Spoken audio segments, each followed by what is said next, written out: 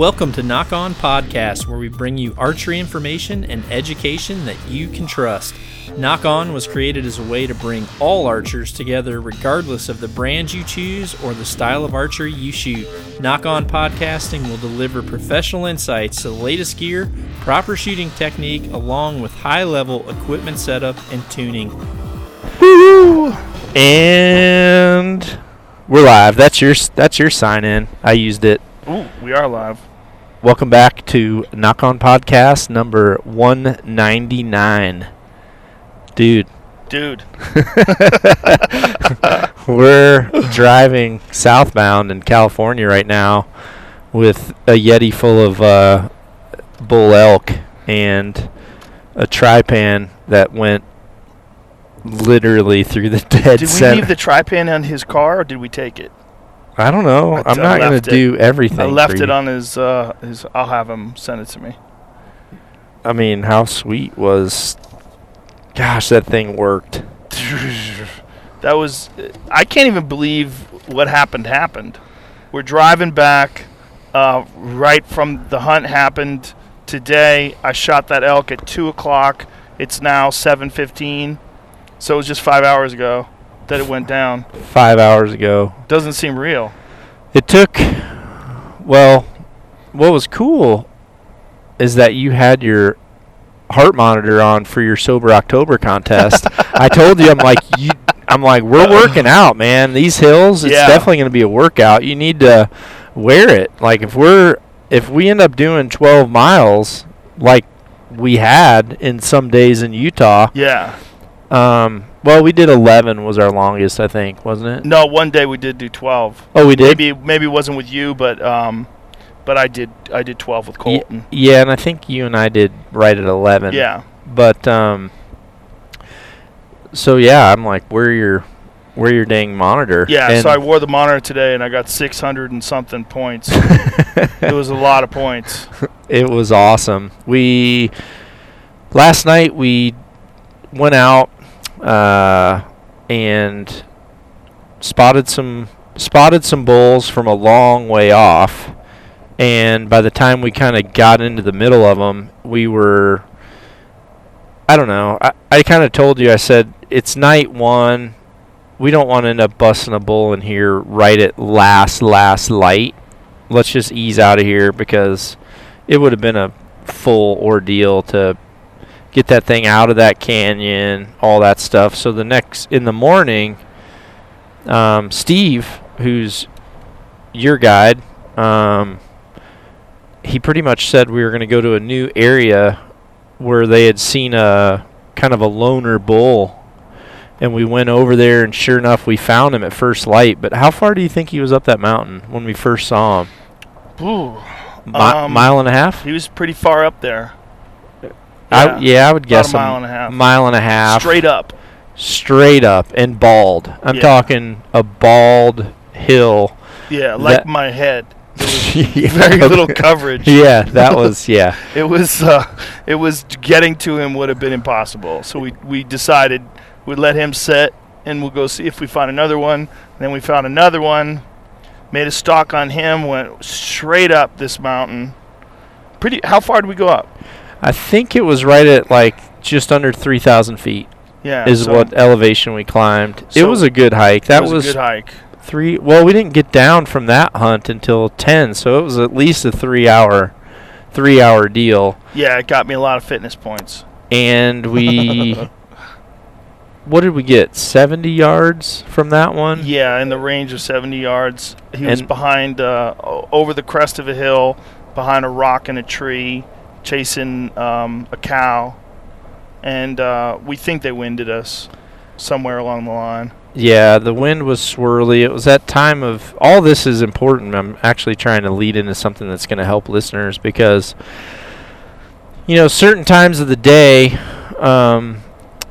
conditions are more favorable, they're more predictable, and when you're going after elk on a mountain at first light, you're really jeopardizing what your wind's going to do from when you're going to like a transition period where it might get a little unstable to then it totally flips 180 degrees. And if you're not able to get on the bull fast enough, then you could end up blowing the whole thing out, which is kind of what happened to us. We were moving as fast as we could to at least stay, I guess, at a comfort level cardiovascularly, and so that you could make a shot. Like, we weren't you couldn't just rush up this 1.5 mile mountain and get up there and your heart's blowing out of your chest. We were going at a pretty good pace that our calves would allow. My calves were pumped. Yours, mine are so blown out because I've been doing this Sober October fitness challenge. So today's day 17. Say the 16th or 17th? 17th, I think. The 17th. So it's been 17 days of 2+ hours of working out a day. Some days 4 hours. It's very competitive, man. It's crazy how serious everybody's taking this. Like Ari Ari was in the lead until today. Yeah. I took him out of the lead just by hiking because we were doing it for 5.5 hours. But everybody is very, very competitive. So everybody was within 100 or so points from each other. And until today. Yeah, until today. I blew it out today. Today I'm like 400 points ahead. But it was everybody's doing like 2 and 3 hour workouts a day.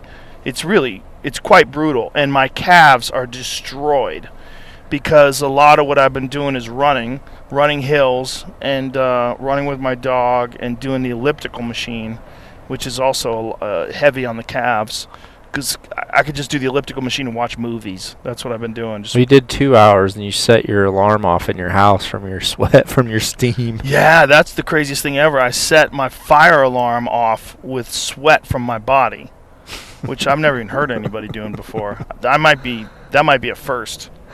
Well, that mountain was straight up this morning. Yeah. Bull number 1. Well, it was technically bull number 2. We left bull number 1, and this is kind of slowly getting around to some educational stuff. But the reason we bypassed that first bull was, one, the bull was bedded, and he hadn't got up and started moving yet for the day. He was in the wide open. It was a super low percentage opportunity, and for any of you who have hunted like mule deer or elk or mature whitetails, a lot of times you have one opportunity, and if you blow it on a low percentage opportunity, then that's a poor gamble, I think. Unless you're in desperation mode, that's a poor gamble on your end. We were at the front end of your hunt, so we didn't want to ruin the hunt by blowing a herd bull off the mountain over onto a neighboring property or something. So we just decided to leave there, let him kind of get up and do his thing with his cows for the day, and hope that he moved into a position that would be more favorable for a stalk, because we could we could find them with a spotting scope just because it's pretty open here. They move into these draws, and you can find them under some random shade trees and stuff. Certainly where he was. Yeah, where he was. Some areas that are a little denser and harder to get to. Where we were the first night, you wouldn't find a bull in there. Right. Like, we would hear some bulls, but we had to get very close to see what they actually were. But the bull that we were talking about, he was in the wide open. As a bow hunter, it would easily be something that could be discouraging, where you'd say, how in the heck am I going to get to that? So we bypassed that bull, tried to find another one, which we did, and went after that one, and ended up taking so long to get to him because of how high he was that the wind got a little unstable right as we were in position. And as the wind's starting to change, he ended up smelling us, and then that was over. And then we had, probably at least 45 minutes to an hour to get back down to the truck, I would say. Yeah, it took us a long hike. And so then we went back to bull number 1, and sure enough, perfect. This is something I've done with mule deer so many times, and it's something that people make as a mistake with mule deer all the time, is they see the mule deer up right at first light, and they want to go on a stalk right away while the mule deer are moving. And a lot of times you really can't predict what they're going to do, and you end up getting yourself in a bind and blowing it. Whereas if you just be patient, keep eyes on them, let them get into a place where they're comfortable and they're going to stay for a while. Then you can calculate a maneuver using wind, using terrain. And we ended up finding bull number 1 at like 10:30 or 11 o'clock. And he actually had moved closer down and was in one of the only shaded draws, and there was a natural little spring there, and he was kind of laying by a wallow. I didn't know that was there until we got up to him, but made a stalk, got to a fence, which prevented us from getting to. We were lucky that he wasn't, if he would have been another 30 yards from the cattle fence, we would have been stuck, because it was like a 6 or a 7 wire cattle fence, and there wasn't anywhere where we could get through it, and it was real squeaky. Yeah. So every time we tried to bend the wire to even if you leaned on it, it would squeak, and you could see the bull would look our way. He was bedded under a big oak tree. He had 4 or 5 cows. There was a satellite bull with him, and it was the middle of the day. It was like noon, and about 2 hours? We sat and waited. Yeah, 2.5 hours. We waited for 2.5 hours for him. He stood up one time, and this is another thing that you should always keep in mind. A lot of times animals are going to bed, and they're going to bed in the shade. They don't want to be super hot, especially when water's very limited, which it is here in Northern California, or at least this part of California. It's limited. And I told Joe we are actually in a position where we had a range. It was probably at the upper end of what either one of us would feel comfortable on a bull elk. And granted, shots are longer out here, people. This is the open west hunting. Like, people out here realize that shots are going to be longer. So if you're a whitetail person that's used to a 40-yard shot being a long shot, that's just out here in open country. People are used to a little bit longer shots. And as the sun got on that bull, I told you, I said, he's starting to move his legs around. He's kind of picking his head up. He's moving his head around. I said he's going to stand up, and then within a few minutes he stood up. And could you not? There was some trees that were kind of in the way, some branches that made me uncomfortable. It wasn't a perfectly clear shot, and by the time I had sort of figured that he was in an open spot, he started to move away, and so then he bedded down again. And so then we decided to just wait him out, and so we waited him out for a long time. And yeah, it was a long time. It was a long time, just standing out there waiting. We repositioned. You had a good range. We actually talked through several things to just keep in mind. Shot sequence. As a coach, I was repeating things to Joe that I wanted to make sure that he thought about. And I could tell when he stood up that second time, I looked over at you, and I could see you were 100% in shot sequence mode. I could tell you were checking things off in your mind.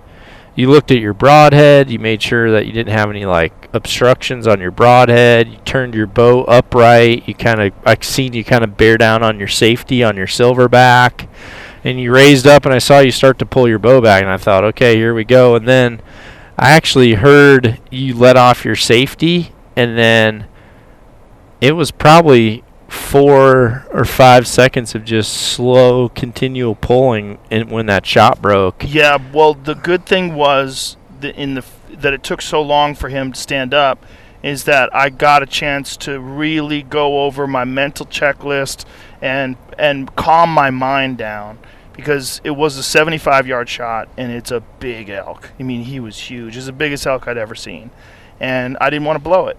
And so, your brain starts playing little tricks on you, and it starts saying, man, do you really want to take this shot? Can you make this shot? Is this smart? Should we do this? There's all these little things that go on in your brain, but I have an elk target in my backyard that's smaller than this elk, and that's at 85 yards. And I practice it at 85, I practice it at 75, I practice it at 65. When he stood up, and it was at 75 yards, I knew I could make the shot. Once he stood up, I had got myself into a real good mental state. It gave me plenty of time to calm down all the chatter and completely talk myself into a state of total confidence. The weird thing was, I was way more nervous at the beginning than I was before I made the shot. When we first started stalking in on him, I was like, wow, that is a big elk. And when you see an elk that big, you start thinking, man, I don't want to blow this. This is the biggest elk I've ever seen. He was huge, and the antlers were giant. And I'm looking at this body on this thing. I mean, it's a big animal. And I'm like, I don't want to blow this. So I was a little nervous in the beginning, which is probably one of the reasons why I didn't rush to take that first shot when he stood up. I just wanted to be really cautious. But during the time that he bedded down again and I got a chance to think, and by the time he stood up, I was completely calm. I was only going over my shot sequence. That's all I was doing.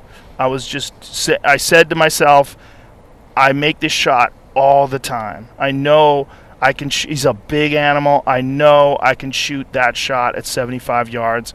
I was 100% confident. And so when I actually drew back and had my finger on the thumb on the safety and centered my peep and centered my bubble and had my elbow up high and was pulling with my back muscles, I was doing everything according to your teaching, 100%. That's all I was thinking of. All I was thinking of was the shot sequence.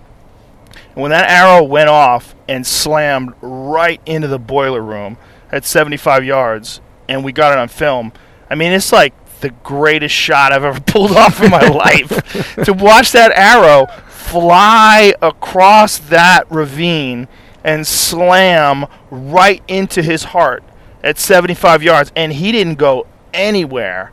Maybe 3 to 4 yards. He just stepped a couple steps, wobbled, blood was spraying out of his heart, and he just tipped over, legs up in the air, tried to get up for a couple seconds, and then that was a wrap. That was a wrap. Done. It was crazy, and that trypan cut a canal through his heart. I mean, it was a giant wound. Well, there was a big difference between what was going through your head at the beginning versus what was going through your head the second time. Some of the things that you had seeds of doubt. And that's, people make those mistakes. A big part of buck fever is when you start thinking about how big it is and how you're going to feel if you blow it. Yep. Like those are negative thoughts that also trigger they trigger adrenaline. Those will trigger a faster heartbeat. They're going to trigger an accelerated pulse, and you want to eliminate all that. You don't want to trigger it. So by literally telling yourself, I make this shot all the time. It's actually bigger than what I shoot normally. All I have to do is go through exactly what I do every day when I prep, and this is a done deal. This will be a wrap. It's checkmate. That's when you can get to that phase where you just know, okay, this is a game over now. I'm right where I'm comfortable. This is a done deal. And one thing I want to add is Joe and I have been on hunts where there's been shots, even shots closer than that, where Joe will look at me and I'll just say, this isn't a shot we want to take. In Utah. Yeah. There was too much wind. And he was much closer. It was like 60 yards, and the wind was crazy. It was not predictable. It was going left and right. It was all over the place. And just the behavior of the animals, like the cows that came in, the satellite bulls we saw earlier, everything was a little twitchy because there was so much stuff in the timber just moving around because of the wind that things were on edge because they knew they didn't really have one of their senses to fall back on. Whereas today, this bull, and last night we actually had a shot too where I said, it's late, it's kind of dark yet, it's a little bit of a downhill, we don't know if there's branches hanging, let's pass on this, let's come back in the morning. And today, that bull was bedded, had no idea we were there. The wind was at times non-existent. It was variable. At times it would blow maybe 4 or 5 mile an hour at the most. Then it would be calm. We actually moved when aircraft would be inbound. We'd use the sound of aircraft flying over to like maneuver through that dry grass as cover sound. And when he stood up the first time, I mean, he looked like he's been rutting for a month. He was there with his cows, but everything was just like, well, he slept. I looked at his eyes closed for 30 to 40 minutes, and at one time he put his head on the ground. I mean, he laid his rack on the ground. Yeah. He was that tired. And I was just sitting there saying, this is a perfectly fine shot. There's nothing wrong with this shot. He won't even know he has no idea we're here. He's not on edge. I don't even think he's going to know what this sound is.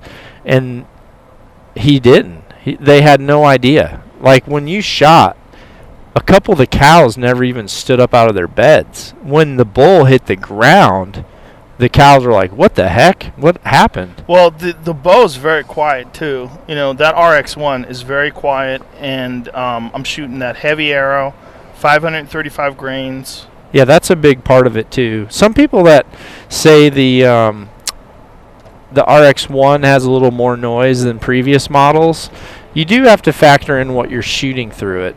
You know, Joe's shooting a, let's see, you're shooting a knock-on FMJ with 50 grains of brass, and then you are shooting a Rage Trypan.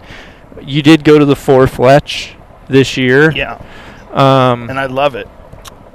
And the other thing, too, is, you know, one of the benefits to shooting heavier poundage, Joe does shoot heavier poundage, there's more tension on your string.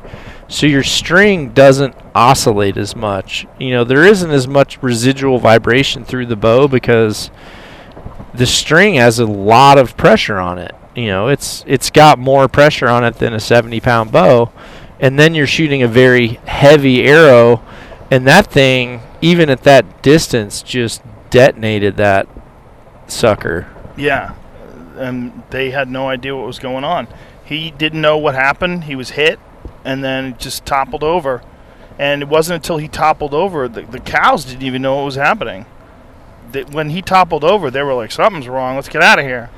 And I actually didn't know. For a second, I questioned, did I actually hear? There was so much, it was so bright out, there was a lot of sun on my screen. The only thing I could see on my video camera screen was actually his rack because it was so dark. I could see the rack, and I could see a little shine on the top of his back. That's how I knew I had him in frame. But I couldn't see the arrow hit. But the sound was definitely okay. He hit. It sounded good. It didn't sound like a hollow tube, and it didn't sound like a leg bone. It sounded like a Rage opening in the cavity is what it sounded like. But then when the cows weren't doing anything for that first few seconds, I ended up putting the camera down and came over to you like, what happened? And then I heard the thud, and you guys you're just like, he's down. And I said, what? He's down? And you're like, he's down. I look over, and he was down. Like, that was it. It was the quickest death I've ever seen. And the quickest, the fact that he didn't go anywhere. I mean, he didn't run. He took a couple of steps, toppled over, legs straight up in the air. It was crazy. It just exploded his heart. What would have been awesome, the one thing I wish, I came here without my small Allen wrench set because Joe's been shooting a 2 smooth, and you were 100% certain. You're like, dude, I'm shooting my bull with this 2 smooth. Yeah. And I was looking forward to seeing that. I wanted to see you smoke that thing with the 2 smooth, but for your hunting bow that you're hunting with right now, it's just a little bit heavier, and the release is pretty hot.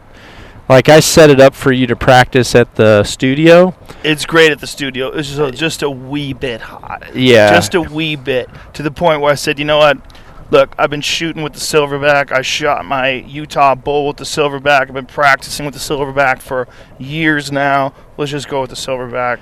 And I'm happy I did, because it's what I like about the silverback. One of the reasons why I went with it exclusively after Lanai was that there's no thinking involved about any trigger. It's just the shot process. It's just let off the safety, pull with my back, concentrate on my, all the different steps, making sure that the bubble's level, making sure that my peep is centered on the sight housing, that everything's perfect. And then I just go pull through the shot. I like that. I think that's better. I just really do. I mean, I can shoot.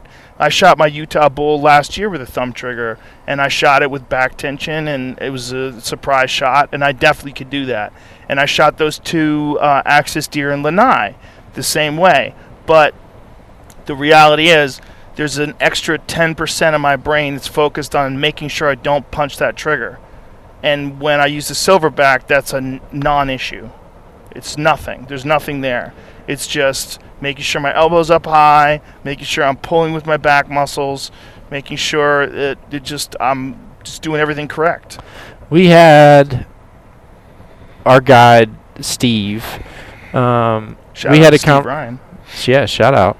We had a conversation with Steve about pretty much this subject. I gave him a silverback 2 years ago when Joe and I were here hog hunting, and he, kind of mentioned to us. He said, "Well, I'm still struggling with target panic, and I practice some with the silverback, but then when I go out hunting, I have my wrist strap, my little goose."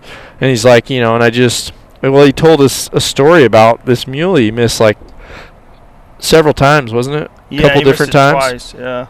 And he pretty much told us that he was hitting the trigger as he was coming down on the animal and never even was able to really acquire the target and then pull on the trigger while his pin was on the target.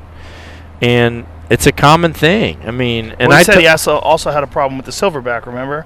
Because he said he tried to make it go off real quick. Yeah, that's right. Yeah, he said he let off, and then I think he said once he let off the safety, he punched the safety thinking it was a trigger. No, I think he yanked on it. Like, he tried to get it to go off real quick because the deer offered him a real quick shot.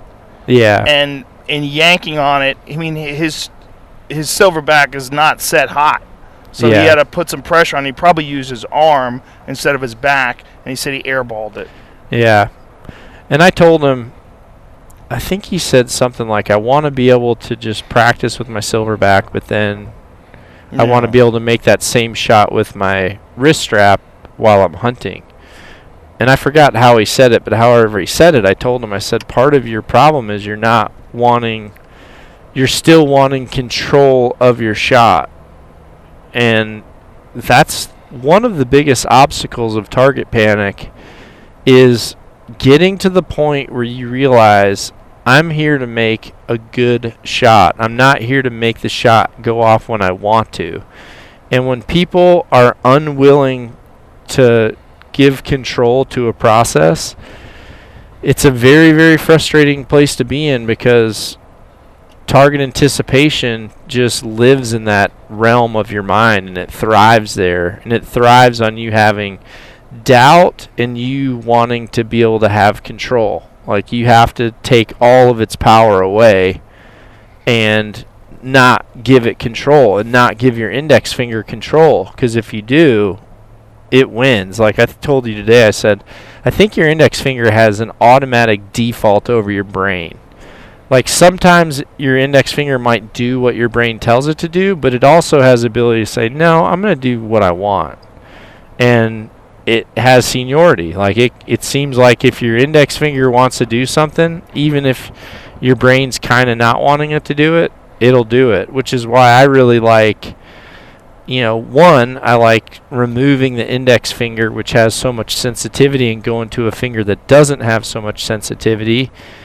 And even better than that is when you're shooting a silverback or a 2 smooth, none of the fingers are on the trigger. You don't have a finger on a trigger. And that's one of the things that makes target panic easier to get over with one of those 2 releases. Yeah, you can't just make it go off. But you can make it go off quick enough to make a good shot. I agree. When you master it, you can control the speed very closely. Maybe not exactly precise like someone that's punching it, but you could definitely, if you do it enough. This is one thing that I tell people, that it takes experience and reps. Like what Joe was saying, there's 10% of his mind with a trigger release that thinks about how much pressure should I have on the trigger. If I don't have enough, this shot might take longer. That's something that comes with a lot of practice and not changing your release and really understanding it. It comes from a lot of time doing it. It's finesse. It's a finesse that is definitely only earned. You can't buy that. And when you're going to a tension release, it's better because you're just pulling through. But in saying that, you could also, with time, you can learn, I call it preloading. You can really learn how much tension you actually have on the back wall of that cam, or how far you've moved through your moons, like on like a 2 smooth. You can learn how much movement you've had before you start that pull, and you can change the speed of your shot just based off your preload. But it definitely comes with experience.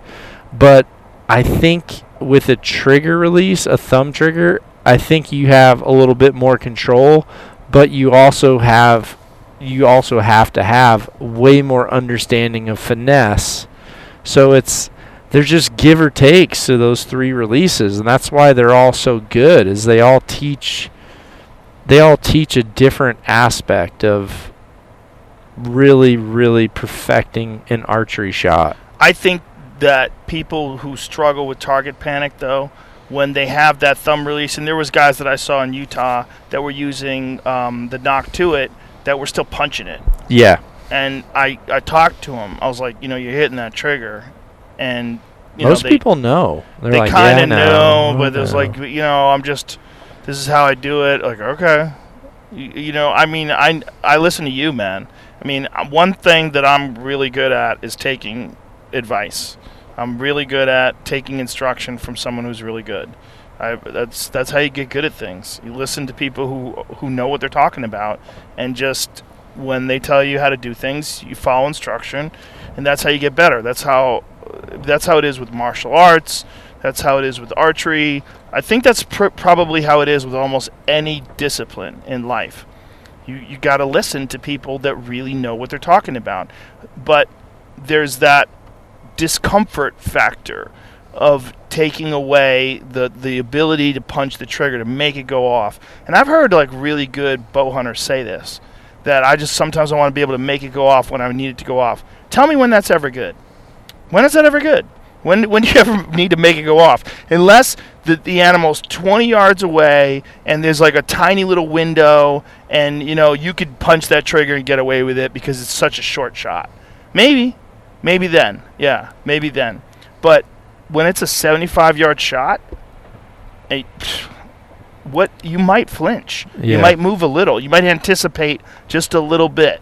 And that anticipation just a little bit, it's magnified. You might hit it in the spine. You might hit it in the shoulder bone. You might hit it somewhere else. You're definitely at a high risk of not hitting it where you want it to hit it, and that's unacceptable to me. I don't want that. I want it. I want to be able to do what I'm trying to do. What I'm trying to do is I'm trying to execute a perfect shot, and that is to me, that's what this whole thing is all about. This whole thing is all about making sure that I'm in control of the shot sequence, and that I'm doing everything with proper technique, and that in a very, very high pressure situation like today. I mean, today was about as it was proof of concept.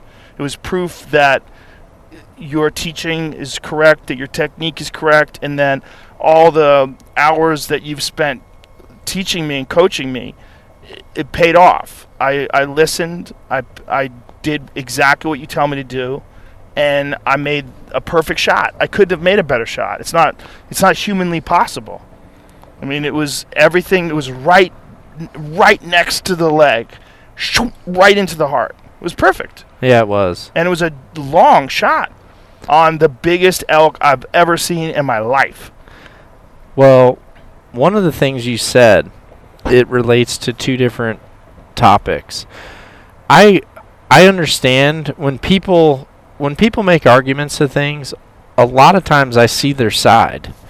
But I also see their side and think, yeah, I understand what you're saying, but I also weigh it out. Like, you have to weigh out pros and cons. With any decision you make in life, you always have to, look at the pros, look at the cons, and decide how that scale tips. When it comes to a fixed blade versus a mechanical, because it took for several years, you and I had the same conversation, and I get it when you're like, I don't know, I'm not sure if I'm shooting expandable, and I hit a big arm or leg on an elk, I don't know if having that expandable, I'm going to get the penetration as if I was shooting, a hard cut on contact fixed blade head. And I said, yeah, you're right. I mean, I see what you're saying. You're right. The blades are behind the front of the ferrule. They do have to open. But I did tell you, I said, okay, what is the percentage of the overall body of you impacting that area? And it's smaller than the entire rest of the mass. Like, you're looking at like 5% or maybe 8% versus 92%. And the favor, if you hit it anywhere else other than in that leg, I think you would say these Trypans give you an advantage. If you hit it way back, if you hit it in the guts, if you hit it in the ass, if you hit it, even if you were to hit it through the neck or something, like that cutting area is going to help you. Yeah. It will help you on a marginal hit. Now, when it comes to people saying, well, if a whitetail comes running in and stops and it's on a doe and it's only there a second, I need to be able to make the shot happen. Hey, I get it. But how many times is that your shot? Like, that's how I look at it. Is, okay, you're right. If that happens and you're having to let off the safety and pull through, technically I would say you're rolling the dice on your shot anyway. But if you get to the point where you're punching the trigger, then I would say if you're punching the trigger because you're wanting to force shots like that all the time, that's not good. Like, I would rather you miss that one opportunity and then have 4 shots in a food plot and 4 other shots in a timber where you're just making good solid shots and you're not trying to force it through one little gap at a certain exact time. I mean, yeah, no, I think that's a perfect parallel, and I think you're definitely onto something. But I think one thing that I would add is that the Trypans, they improved that little piece of plastic that holds it in place. The collar. They improved that collar, and that was one of the issues that I had. The collar was deploying a little bit too easy, and the new collars are way better, and I have much more confidence in them now. And also, I've seen what those Trypans do. They are so durable. I mean, the thing that people worry about with expandables is them deploying accidentally. I think they fix that. And then they worry about the durability. Man, I've hit 2 elk with those things, and I've hit bone with them, and they don't even look like they've been hit. I mean, the Trypans look like the one that I shot this elk with. It went through the heart, slammed into the far side shoulder, or the far side leg bone, and it looks like you could just use it again. I ran my finger across it, and I actually cut into my finger. And the tip, I don't know what they're making the tip out of. It's titanium. It's strong as hell. Because it's crazy. Because it's slammed into that bone and stuck into it, and it doesn't even look dented. Yeah, we had to pull the arrow out once we actually broke the bull down. Yeah, it was stuck into the leg bone on the far side, and it had gone right through the body and just devastated that elk. Obviously, it just died quicker than anything I've ever shot ever. It went nowhere. Everything runs a little. That thing didn't go anywhere. It really didn't. And the wound, the giant hole in the entrance wound, we took a photo of it. It's enormous. Yeah. The entrance wound is because it's not just a 2-inch cutting surface. It stretches the skin on the way in. So it's bigger going in for it's sure. Like 3 inches. And it's massive. And the hole in the heart, oh my God, it's enormous. It was 4, I bet. It was enormous. It seemed like it was huge. The hole huge. was enormous, and the devastation was instantaneous. I'm a big believer in those tri-pants. I'm not using anything else. One of the things that I worked with Joe on, because we've both been he's been in work mode. Obviously, he has been doing his comedy tour like crazy, among other things. But he's been in work mode, and then we got ready for hunting season. We were, you got ready on your own because I was in the middle of it. So I haven't really got to analyze you shooting in a while. Normally we always meet up in the winter. We shoot some in Vegas at a UFC. We're able to talk a little bit about it, but we really hadn't been able to do that. And the last time when I shot at the range, when we podcasted, you had McGregor's coach in right after me, so we weren't able to shoot together. I shot by myself. Yeah.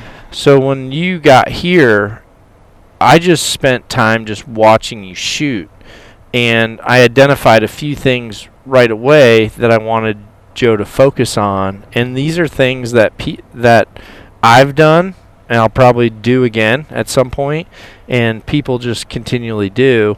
But one of the things was, he started just getting a little bit heavier on his facial pressure on the string. He was really wanting to get his anchor solid, and he was wanting to look through his peep well, and he had more pressure on his face than what is normal, at least how I taught him. And then the other thing was the string started becoming on the side of the nose, and I really like the string on the front of the nose because when it's on the front of the nose, it's an identifier that your string pressure is minimal. And so I told Joe, make sure I want a light anchor and I want nose on the front of the string. And as soon as we did that, your lefts and rights changed like instantly.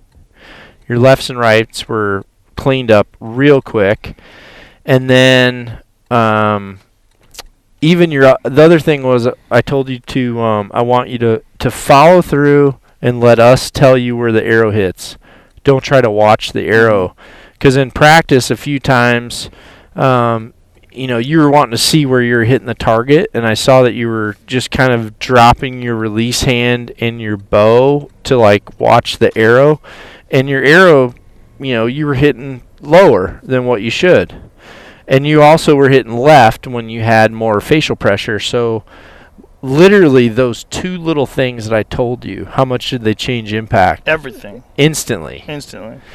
And so I gave you those things to think about. When we got close to that bull, I kept looking at you and I'm like, finger on the safety, light on the pressure, string on the front of the nose, pull through, and we'll tell you where it hits. And man, when that thing went off, it was... Yeah, and sometimes you just need reminders. That's with everything. Anything. Yeah, martial arts, it's a big thing. Like, you see sometimes someone's dropping their hand when they throw a punch. They need to know, like, don't drop your left when you throw your right. Make sure you don't open your stance up. Make sure you don't do this.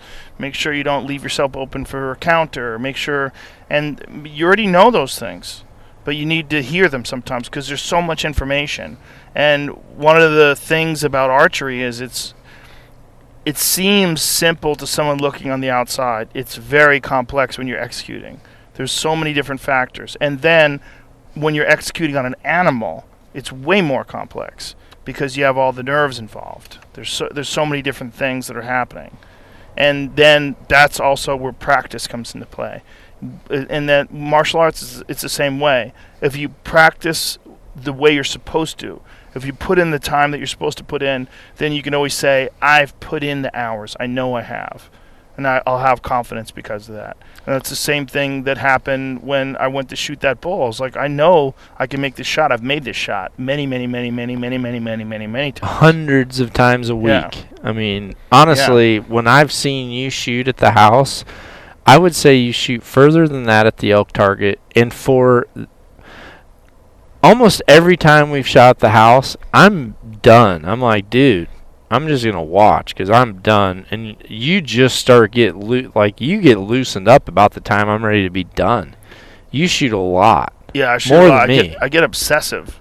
I mean, it's, it's like everything else in my crazy life. When something becomes something that I focus on, and I think that's one of the things that is so attractive to me about archery is that it's so difficult, and it's such a mental discipline as well as a physical discipline. There's so many different factors involved, and you have to hone into all of them to execute properly. And when you do, it's incredibly satisfying. And I've made some satisfying shots, but today was the most satisfying shot ever. 100%. No doubt about it. You were in shock for a while. Couldn't believe it. Yeah, you were in shock for a while. You're just like... Did that really happen? You're like, what? Yeah. You're looking around like, what I was happened? like, how did that happen? And did that just happen? Because, when we were, loading the bull onto the truck, I was like, did that just happen? I'll have to look over, and he's got, this perfect shot right next to right into the crease of the armpit, right in the heart. I'm like, that is bananas. Yep. That's what I was hoping for. While I was shooting, like I said, the beautiful thing was he gave me a lot of time, hours, to let my mental chatter go away completely. Because he was bedded, I just talked myself into a state of confidence. And that patience came from time. Yeah. 2 years ago, you would have had I would have had to been standing on your back, pulling back on your reins to make you wait. Yeah, probably. I was like, probably dude. would try to shoot him when he's bedded. Yeah. I'm like, Yeah. everything's in your favor. Just hang tight. Yeah. And at one point I said, hey, I'm comfortable with this shot. He was bedded, but he actually wanted to get his feet out from under him, so he rolled over.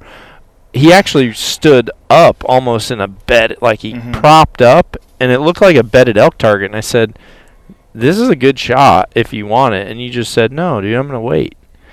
One of the things that's really awesome about practice is when you're really practicing, it allows certain aspects of what you're doing to become second nature, but it also, when certain aspects become second nature, it also gives you more time to work on certain flaws. And I have flaws too. There's times where I get loose, and when I get loose, I just have to video myself, and I go back and watch it. And I just watch the video, and I start saying, okay, yeah, I mean, third, fourth arrow in, I'm getting weak. My rear elbow starts getting down. I'm pulling more down than through. Like, you really focused on lifting your elbow up. Coyote, right there. Literally right there. Right there. Walking down the pavement in L.A. Dirt bags. I know. Looking for someone's cat. Yeah, or your chicken. Yeah. But no, that's all the stuff that's super important, and it's one of the worst things about what I'm passionate about and what I don't like is not being able to. I wish all of you out there could just patch into a certain aspect of my cerebral brain that would just tell you things that I know about watching you shoot without me having to actually answer the call. Because if I could do that, I guarantee you I would. You just be Yeah, like, right. you'd be If like, you hey, had, I'm like, going a to program download you this. could run. Yeah, if I had like a Jarvis that was just people could just download in and video them shooting, and he could just take my knowledge that's in there and just throw it out to you, I would 100% give you access to that. But the problem is, and this is, I guess, one thing I've got to say too, if you ever have a question that's like Nock On Archery store related, don't send it to my private messages on Instagram, because if you do, it might be a month before I see it, because there's hundreds a day, and I just can't. Depending on when I open it up and look, I do try to answer a few a day, but it's not possible. It's not possible. You have you have like 100 and something thousand, 150,000 Instagram followers. It's just There's no it's way. a lot. I can't Once do you it. hit like 20,000, and then you get messages, especially someone like you who teaches things, like, good luck. Yeah, because my answers aren't always like, you're not asking me super easy questions Right. like, hey, is this yet? None of your stuff is yes or no. You're not saying green or red. You guys are saying, no one's saying, I want Nocturnal Nock, should I get green or red? Like, I could probably bang through 100 of those. Right. But when you're saying, can you look at what I'm doing? That's a complex answer. Yeah, and it's unfortunate that there's not a lot of great coaching out there. You know, it's hard to find, and if you're in a place that doesn't have a good archery shop, it's really hard to find. Yeah, and it is. Sometimes even if you find a place that has a good archery shop, you might not still be getting good coaching. You might be getting bad advice at a good place. That's a fact. Yep. I've yeah. seen it. I've seen it. Yeah, I've seen it too. It's rough. You know, it's hard. It's hard out there for people that are trying to learn. You know, like what you're doing with Nock On, with your podcast and with your videos and all the various methods that you're using to teach people archery. You're changing bow hunting for a lot of people. I mean, I can't tell you how many people I see now that are using a Nock to it or using a silverback. And it's really an amazing service that you're providing. It really is. It's incredible. I'm just very fortunate that we're such good friends, that I can, get this kind of coaching from you. And without a doubt, I never would have been able to make that kind of a shot like I made today without your coaching. It was rewarding to see. Yeah, it's actually a perfect team with everything that's going on right now, and Sharon being able to support the things and the products that I'm doing by, knockonarchery.com I would never have done that. There's no way I would have the time to do that. Everything that's been brought to life there is, my partner in crime, Sharon. She'll tell me, hey, you're talking about this, why don't you do something like that that could help people? And then that's kind of how it all transpires. Yeah, you got a great thing going on, man. You really do. Yeah, and it's there's no way one person can do it. No, that. Like, you have to have a team. You have to have a team of the right people. Otherwise, it's just really, really difficult.